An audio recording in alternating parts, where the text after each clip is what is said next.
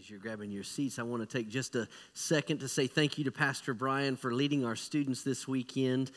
If you've ever gone on one of those retreats before as a volunteer or ever led one, you know that there's a lot of work that goes into that, and it can be a very exhausting experience, but it can also be very fulfilling in the spiritual sense. And so that's been my prayer for he and Jack, who led the students this weekend, that God would fill them with that spirit-filled energy that they needed. And listen, God was faithful to answer our prayers this weekend. We had 2 students that trusted Jesus Christ as their Lord and Savior. And yeah, hey, listen, that's something you better clap for real. Like, clap like the Chiefs just scored a touchdown or something, all right?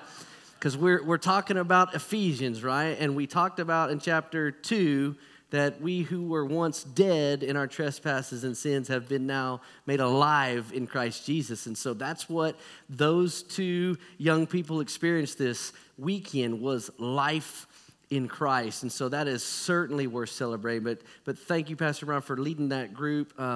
Incredible group of students. I think we had 31, 32, something like that, students on the retreat. Shows you what God has been doing in our student ministry. And maybe even more significant than that, we had 8 adult volunteers. So pray for them. Many of them have stuff later this week too. And so pray for them that God use this as a spiritual recharging. But thank you for leading that group well. So parents in the room, if you're ever like, are these things worth sending our students to? Are they significant in the spiritual development of my teenager? The answer is yes. All right, so I totally get it, but do everything in your power to get students on these trips. I was saved on a mission trip with student ministry. I accepted a call to ministry at church camp, and I know that many of you in this room probably have a similar story. So anyways, yes, send them on those things, and thank you, Pastor Brian, for your hard work this weekend. All right, so Ephesians. Get your Bibles and open them to Ephesians chapter 4. This is where we begin to make a transition in the book, okay? Remember the very first week we talked about the fact that the first 3 chapters of the book were building upon doctrinal foundation, right? So Paul starts in the indicative mood, which just simply means that he's telling us true things, right? So he's trying to help us build that doctrinal foundation. This is who you are in Christ. This is all that Christ has done on your behalf. So he spends 3 chapters, exactly half of the book, expounding upon that. And then we get to chapter 4, and we see that he switches to the imperative mood, which is him telling us what we're to now do as a result of the truth that we found in the first 3 chapters. So it's fascinating. There's 41 imperatives in the book of Ephesians, and only 1 was in chapters 1, 2, and 3. So from this point on, we've got 40 different imperatives that we're going to take a look at. Not all this morning, so take a big, deep breath. In fact, I started this week on Monday. My goal was to cover chapter 4, verse 1 through verse 16, and we're going to go to verse 3 today, all right? And so you can thank Erin for that. I got with her on Monday, and I was like, I feel like this is where the Lord's leading. Like, here's what I've got so far. And she's like, that's 3 sermons. At least. And so that's what it turned into. It turned into 3 sermons. So we're going to spend time together this morning looking at the first 3 verses. But again, the significance here is that the mood changes in Paul's writing style. So now that we have a good understanding of all that Christ has done, here's how we're supposed to live. This is what we're supposed to do about it, okay? And this is good for us that we've built this on this doctrinal understanding, all right? So this week in chapter 4, verses 1 through 3, we're going to look at the subject of Christ-like conduct. Okay, so Paul starts right out of the gate in these first 3 verses with, because of all of that, here's what should be true about the way that you live your life as a believer in Jesus Christ. And so that's where we're headed. Read with me. First 3 verses of chapter 4, then we'll pray, and then we'll spend some time unpacking what all this means today. So starting in verse 1, Paul writes, I, therefore, a prisoner for the Lord, urge you to walk in a manner worthy of the calling to which you've been called, with all humility and gentleness, with patience, bearing with one another in love, eager to maintain the unity of the Spirit in the bond of peace. Let's pray together. Father, we thank you, God, for your word. We thank you for all that it means to us, God. We thank you for the instruction that we now find in it. But God, we are very grateful that we've been able to spend the last several weeks, God, understanding more about you, understanding more about what you've done on our behalf, God, and understanding more about ourselves as a result of who you are and what you've done. So, God, I pray this morning, now that we jump into these 3 verses, God, that we would understand what you're calling us to do. God, that this isn't a way to pay you back for all the things you've done, but God, we in Christ have now been made free for good deeds. God, that we've now have the opportunity to walk and live a lifestyle of Christ-like conduct because of the calling to which you've called us. And so, God, I pray that this morning that you would help illuminate that for us in the Scriptures. God, I pray that you would bring us to a place of understanding. God, I pray that you would convict if conviction is necessary, God, just like you've done in my life this week in the study of this. God, I pray that you would shine bright lights on our heart, God. If there's any dark places in there, God, I pray that you'd root them out this morning. And God, that you'd help us to be able to see whether or not we are actually living a life of Christ-like conduct. Or God, if we're just pretenders. And so, Lord, I pray that you would do the work through the Spirit this morning, God, to show us what we need to see. And God, give us boldness to respond how we need to respond. And we pray this in Christ's name. Amen. All right, so Ephesians chapter 4, starting in verse 1. Like I said, we're going to take a little bit of time going through this one really phrase at a time here in the first couple of sentences here. So we see in verse 1 that Paul starts with therefore. Now remember what we talked about last week. What should that word help you understand? That you should go back before it, right? So anytime you're studying God's word and you come across a therefore, it's trying to emphasize something that came before it. And in this sense, it's all 3 chapters that came before where we're at right now. So Paul is saying, like, because of all this doctrinal foundation that we've been discussing over the last several weeks, this is what I want to now challenge you with, okay? So Paul said, therefore, a prisoner of the Lord. Now, we know that there's a physical component to this because Paul is in chains. He's in prison as he writes the book of Ephesians. This is a prison epistle, but I believe that there's an element of spiritual service to the Lord that Paul's talking about here. We see this all throughout the rest of his writings. In fact, in Galatians chapter 2, verse 20, he says that I've been crucified with Christ, right? I no longer live. The life I now live, I live by faith in the Son of God who loved me and gave himself for me. So Paul sees himself as a servant under the Lord. He's saying, I'm a prisoner for the Lord. I'm in his service, no matter where I find myself. So if that's in chains, then I serve him there in chains. And so he's telling these believers in Ephesus that he wants to urge them to walk in a manner worthy of the calling to which they've been called. So there's several words here that I want us to look at for a second. Urge. Let's start with the word urge. So this is, in our minds, we think of words like beg, like he's imploring, right? And it's stronger in the Greek than it even is in the English language. We don't have a good word for this. So it's even more than beg. He's imploring them. He's urging them to walk in this manner worthy of the calling. And then he says, he uses the word walk. Right? And we understand from Scripture, Paul talks about this a lot. In fact, over 8 times in this book, he's going to use the word walk. All right? And he's not talking about how you physically walk around, right? Like, he wants you to think of the word lifestyle. So when you see walk, I want you to think lifestyle. Like, this is how my life is defined, right? Like, so he's saying he wants you to walk in a manner worthy. So live a lifestyle worthy of the calling. And we saw that word walk in chapter 2. So flip over to chapter 2 real fast. This is important for us to understand. In chapter 2, starting in verse 1, he said, and you were dead in your trespasses and sins in which you once walked. Right? So he said, before you came to saving faith in Christ, your lifestyle was determined by your spiritual deadness. Right? And so that's what you did. Like you lived a sinful, spiritually dead lifestyle. That was how you lived. Now in chapter 4, because of all that Christ has done for you, the challenge is now to walk or live a lifestyle worthy of the calling to which you've been called. Now we need to do something with this word calling here. So what were we called to? What does that mean, calling here? Well, we see that this calling came to us in chapter 2 as well, and it's a call from death to life, right?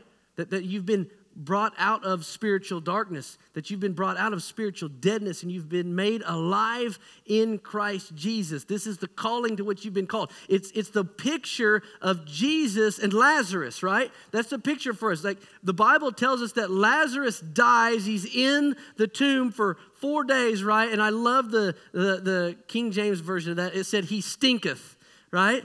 So he's been dead a while. He's dead, as dead as you can get. And the Bible says that Jesus doesn't even go in to the temple. What's it say? He says he calls Lazarus out. And so this is the calling to which you've been called. It's life in Christ. All right? So that's what he said. You should live a lifestyle worthy of the calling or your salvation that you have in Jesus Christ. And by the way, this is not you being a little different than you used to be.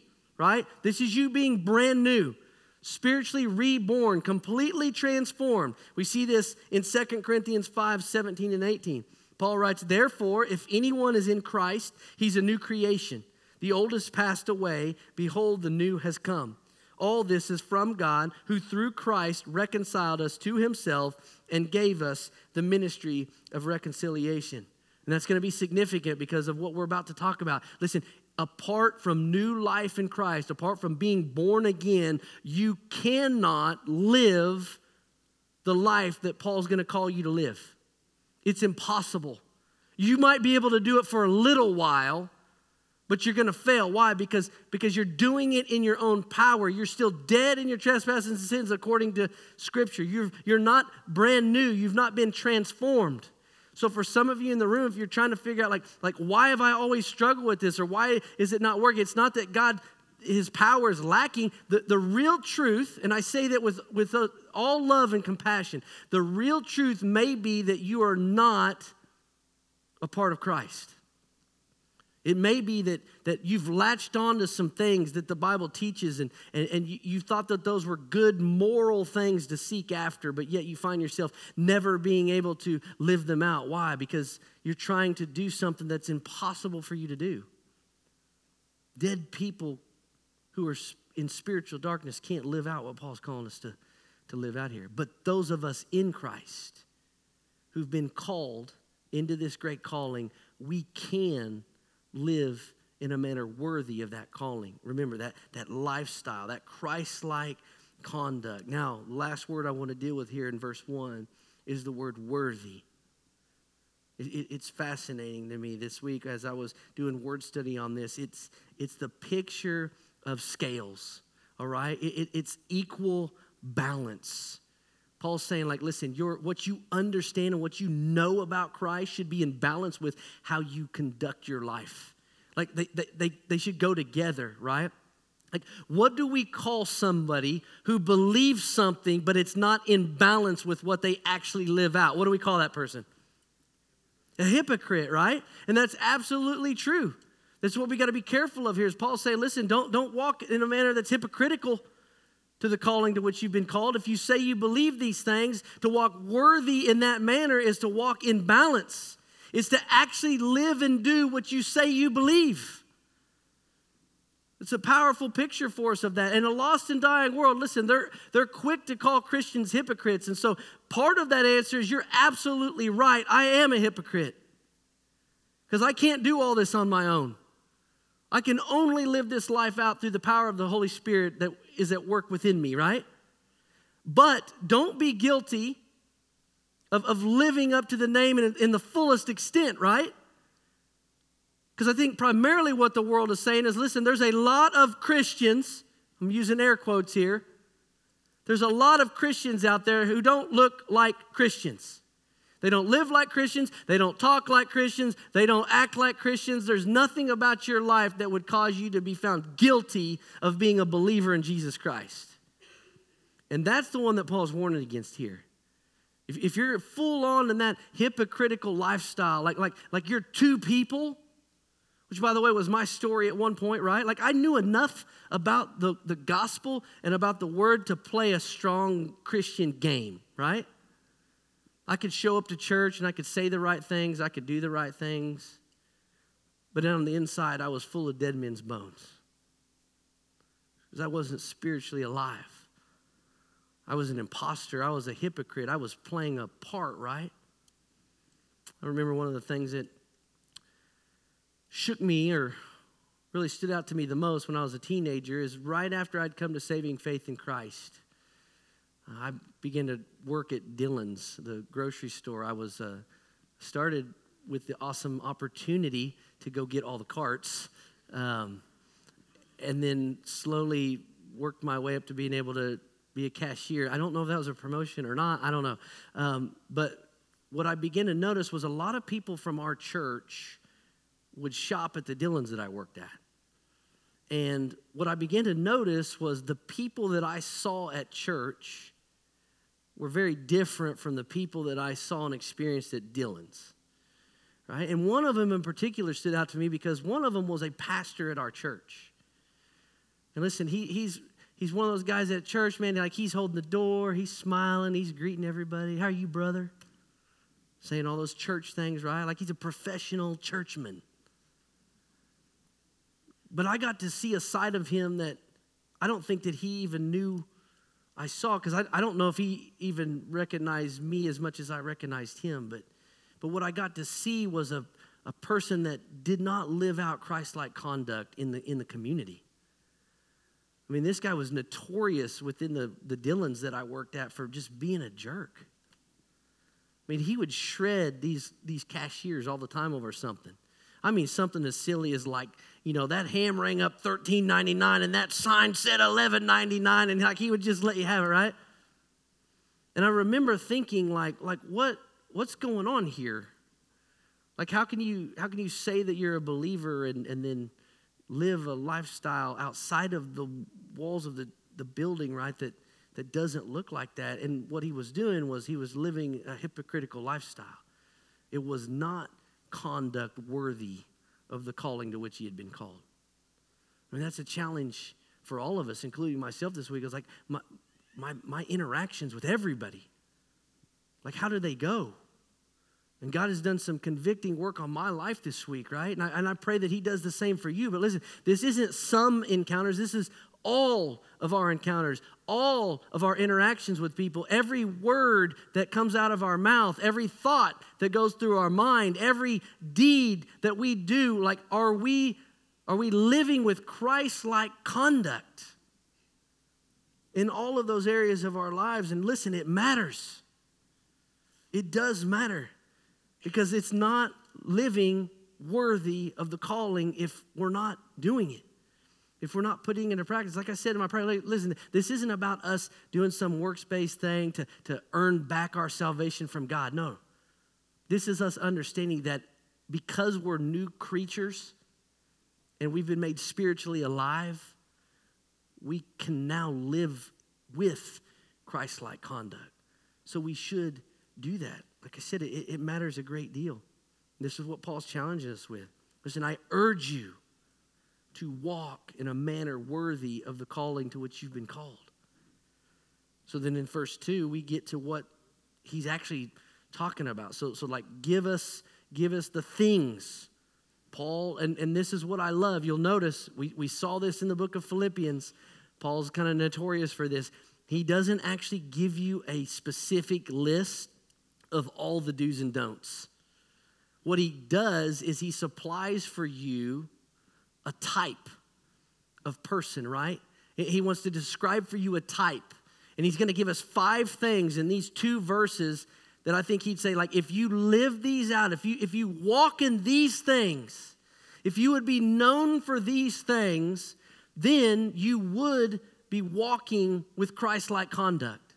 And if you're not, well, then the Lord needs to do some work in your heart, right? There's some adjustments that need to be made. And so let's start verse 2 with where he heads. He says, with all humility and gentleness, with patience, bearing with one another in love, eager to maintain the unity of the Spirit in the bond of peace. So the first thing we see there that he lists out is that we're called to walk in humility. Walk in humility. And we're going to go back to Philippians for just a second, because I think it gives us the best explanation of what Christ-like humility looks like. So just as a refresher for us, we can never hear this enough, I promise you. Philippians chapter 2, verses 3 and 4, Paul writes, "Do nothing from selfish ambition or conceit, but in humility count others as more significant than yourselves. Let each of you look not only to his own interest, but also to the interests of others." Man, what a challenging passage of Scripture there. Count others as more significant than ourselves. That's an unbelievably hard challenge, right? It's easy to understand, hard to put into practice. We talk about that all the time. But that's what genuine Christ-like humility looks like. And when Paul's writing this in the first century, humility is looked down upon. In fact, it's not even fair to say first century, because even today, this kind of humility is still looked down upon, right? Like, to consider others as more significant than yourself is not the mantra of a lost and dying world, right? In fact, the world, apart from Christ, is saying, listen, you do you. You do it to the fullest, right? Others more significant than you. Who could possibly be more significant than you? And Paul's saying here, if we're believers, the first thing that we need to do if we're to live with Christ-like conduct is to walk in humility, counting others as more significant than ourselves, looking out for their interest above our own. Listen, back to the Dylan's thing I was talking about, like to live that out. Listen, if you just go about your daily life walking in Christ-like humility, thinking of others first, thinking of others as more significant than yourself, thinking how you could serve and love them, you know what it will guard you against? It will guard you against self-centeredness that leads to you walking in a way that's unbecoming of a believer in Jesus Christ. So that when the girl behind the cash register rings up your ham and it's $2 more than the sign in the back says it was, you don't lose your gospel witness. Why? Because I'm considering her more significant than myself in this scenario. I'm living and walking in Christ-like humility. It's not a big deal. It's not a big deal. And it's certainly not worth losing that gospel witness over. So guard against self-centeredness and walk in Christ-like humility, right? Number 2, he says walk in gentleness. In gentleness. This is the idea of self-control, right? That you're not controlled or ruled by aggression or retaliation. Some of your translations may say meekness. Listen, don't confuse that with weakness, right? When we say gentleness and meekness, we're not describing for you somebody who's just so passive that they just get trampled on by everyone in every situation. That's not what Paul's talking about here. But Paul is talking about you walking with gentleness and self-control, understanding when it's appropriate to respond with righteous indignation and when it's not, right? Our greatest example of this in Scripture is Jesus himself. He was power under control, right? God himself. When you think about that, that's what it looks like to walk in gentleness. And we got 2 pictures of Jesus in the New Testament, right? One is Jesus standing silent before his accusers while people mock him and belittle him. And the Bible actually even says one of them goes so far as to slap him in the face because of how he's speaking to the high priest. And the scriptures say that he does nothing in retaliation to that. But we have another story in Scripture that we see in Matthew chapter 21, verses 12 through 13, where Jesus enters into the temple and the money changers have taken it over, and it's no longer about spiritual things, the things that it was supposed to be about, but it was about these carnal things. And that same Jesus who stood silent before his accusers on his way to the cross is filled with righteous anger and begins to throw all the tables over of all the money changers, right? And the Bible would say that that is your greatest picture of what it means to walk in gentleness. It's you understanding when to be angry and when not to be angry. It's being angry at the right times and never angry or filled with retaliation at the wrong times. And that's why I think Paul describes it like a type, right? He's saying, listen, I can't give you all the interactions that you're going to have with people, but I promise you this, you're going to have interactions with people, and it's better to be general so that you know how to operate within those conflicts and those interactions than it is to be specific. But we're reminded to walk in gentleness, that we not be aggressive in how we approach people. And listen, our culture is bad at this, and we're sucked into it with them, right? Like literally, like Twitter exists really for people to just take pop shots at each other. Most of all, your social media has become that. It's full of aggression and retaliation and opinions that nobody cares about. And it's not helping us as believers. And Paul's saying, like, listen, as a believer in Jesus Christ, you're called to walk in gentleness. You're to walk in a counter-cultural kind of way. When everybody around you is doing this, like, you should stand out because of your gentleness. So that's the question for you. Are you marked by your gentleness? Or have you been marked by your aggression? And that's both outright and passive, by the way.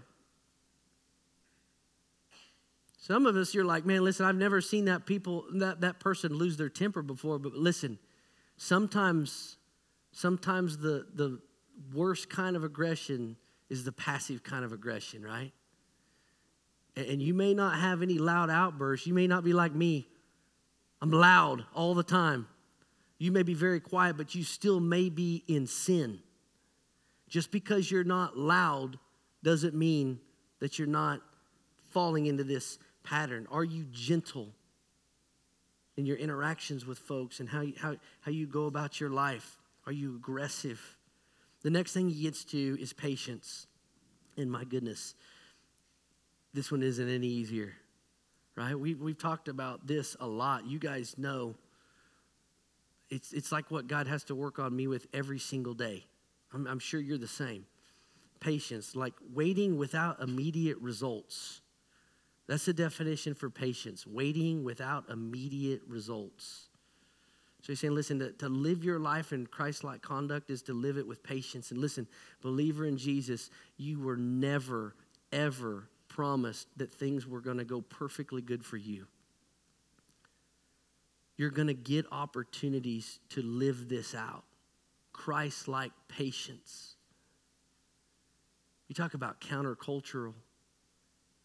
Man, to be able to operate this with things that are going on in our lives, right? Difficult things, hard things. Maybe some of you are going through a medical thing. And like, listen, we all want to pray, God, just take it away now. And my prayer for you is that you do find health and healing in all that. But listen, like this is difficult for us because God operates on our hearts through this. We want it now. Like we're getting to the point now where like we're frustrated at how long the microwave's taken. Like my goodness, that thing took 3 minutes to cook. Are you kidding me? I've got 5,000 screaming kids. We need mac and cheese now, right? But it's waiting without immediate results. And one of the things that can really get us tripped up here and grow a root of bitterness in our hearts, not only towards those around us, but also towards God, is unmet expectations, right? And by that, I'm talking about this patience thing, like waiting without immediate results. Listen, do not hold God accountable for things that God did not promise you.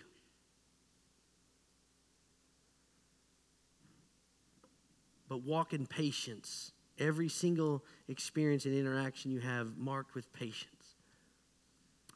The next thing he talks about is walking in love. And he actually writes it this way. He says, bearing with one another in love.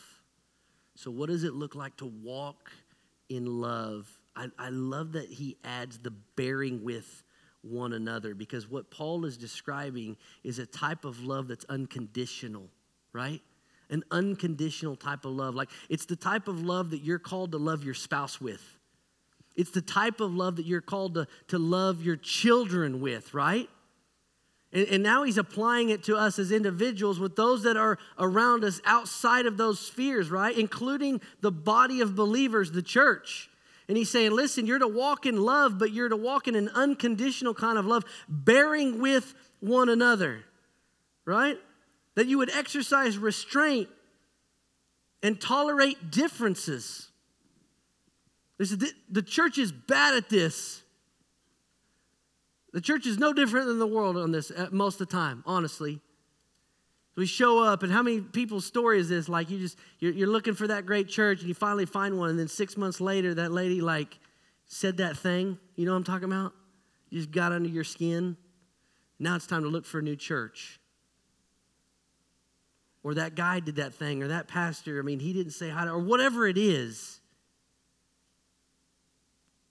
You're not bearing with one another. Unconditional love requires you to know that you're going to experience conflict, and it requires of you a willingness to lean into that. And I know that's not easy. It's not even easy with your immediate family, right? Like, listen, I'll be the first to tell you, my parents aren't watching this, but we were like masters at sweeping stuff under the rug. If we just stop talking about it, then it probably didn't happen, right? That's how we address conflict, because conflict is hard. But what Paul's saying is, listen, you should love one another in such a way that you're willing to bear with one another, that you're able to exercise restraint and tolerate differences, that you don't give up on each other, that you do the hard work to be able to continue on with one another. Why? Because there's something way more significant going on than whatever it is that's making you upset. And that's the mission that Christ has given us as the church. Like, lay down all this stuff, bear with one another, walk in love, exercise restraint, tolerate differences. Next one, last but certainly not least, the number 5 thing on here, Paul says walk in unity. And this kind of goes along with what we just talked about with bearing with one another, right? They kind of build upon each other, but to walk in unity, this is what's interesting about this. He says in verse 3, eager to maintain the unity. Eager to maintain it. So here's what happens. You come to saving faith in Christ, and God brings you into his family, and he wants you to be a part of his church, right? The bride of Christ. And he said, when you're brought in, guess what? Guess what the level of unity is? It's 100%. You're eager to maintain it. You're zealous to keep it. That is telling us that we start at full. The only direction it can go is down. So it's not like over time we're building unity together. No. In fact, the opposite is true. Over time, there's more opportunity for us to decrease in our unity. That's why we have to be eager to maintain it. That's why we have to be zealous to guard it and keep it. Because it can't go up anymore, but it surely can go down. And so that's what he's saying. It's not this building up of it. You're to zealously guard against it. So just a practical thing here. Don't contribute to destroying the unity that exists. How do we do that? I got 2 really fast things that I want to share with you. Number 1, and I think this would maintain unity above all if we just practice this one thing. Address conflict biblically. It's as if God knew how to do this. I know it's crazy, but you know what the scripture says? If you have something against your brother or sister in Christ, you know what you're supposed to do? I'll give you a hint. It has nothing to do with sharing with anybody other than that person, okay?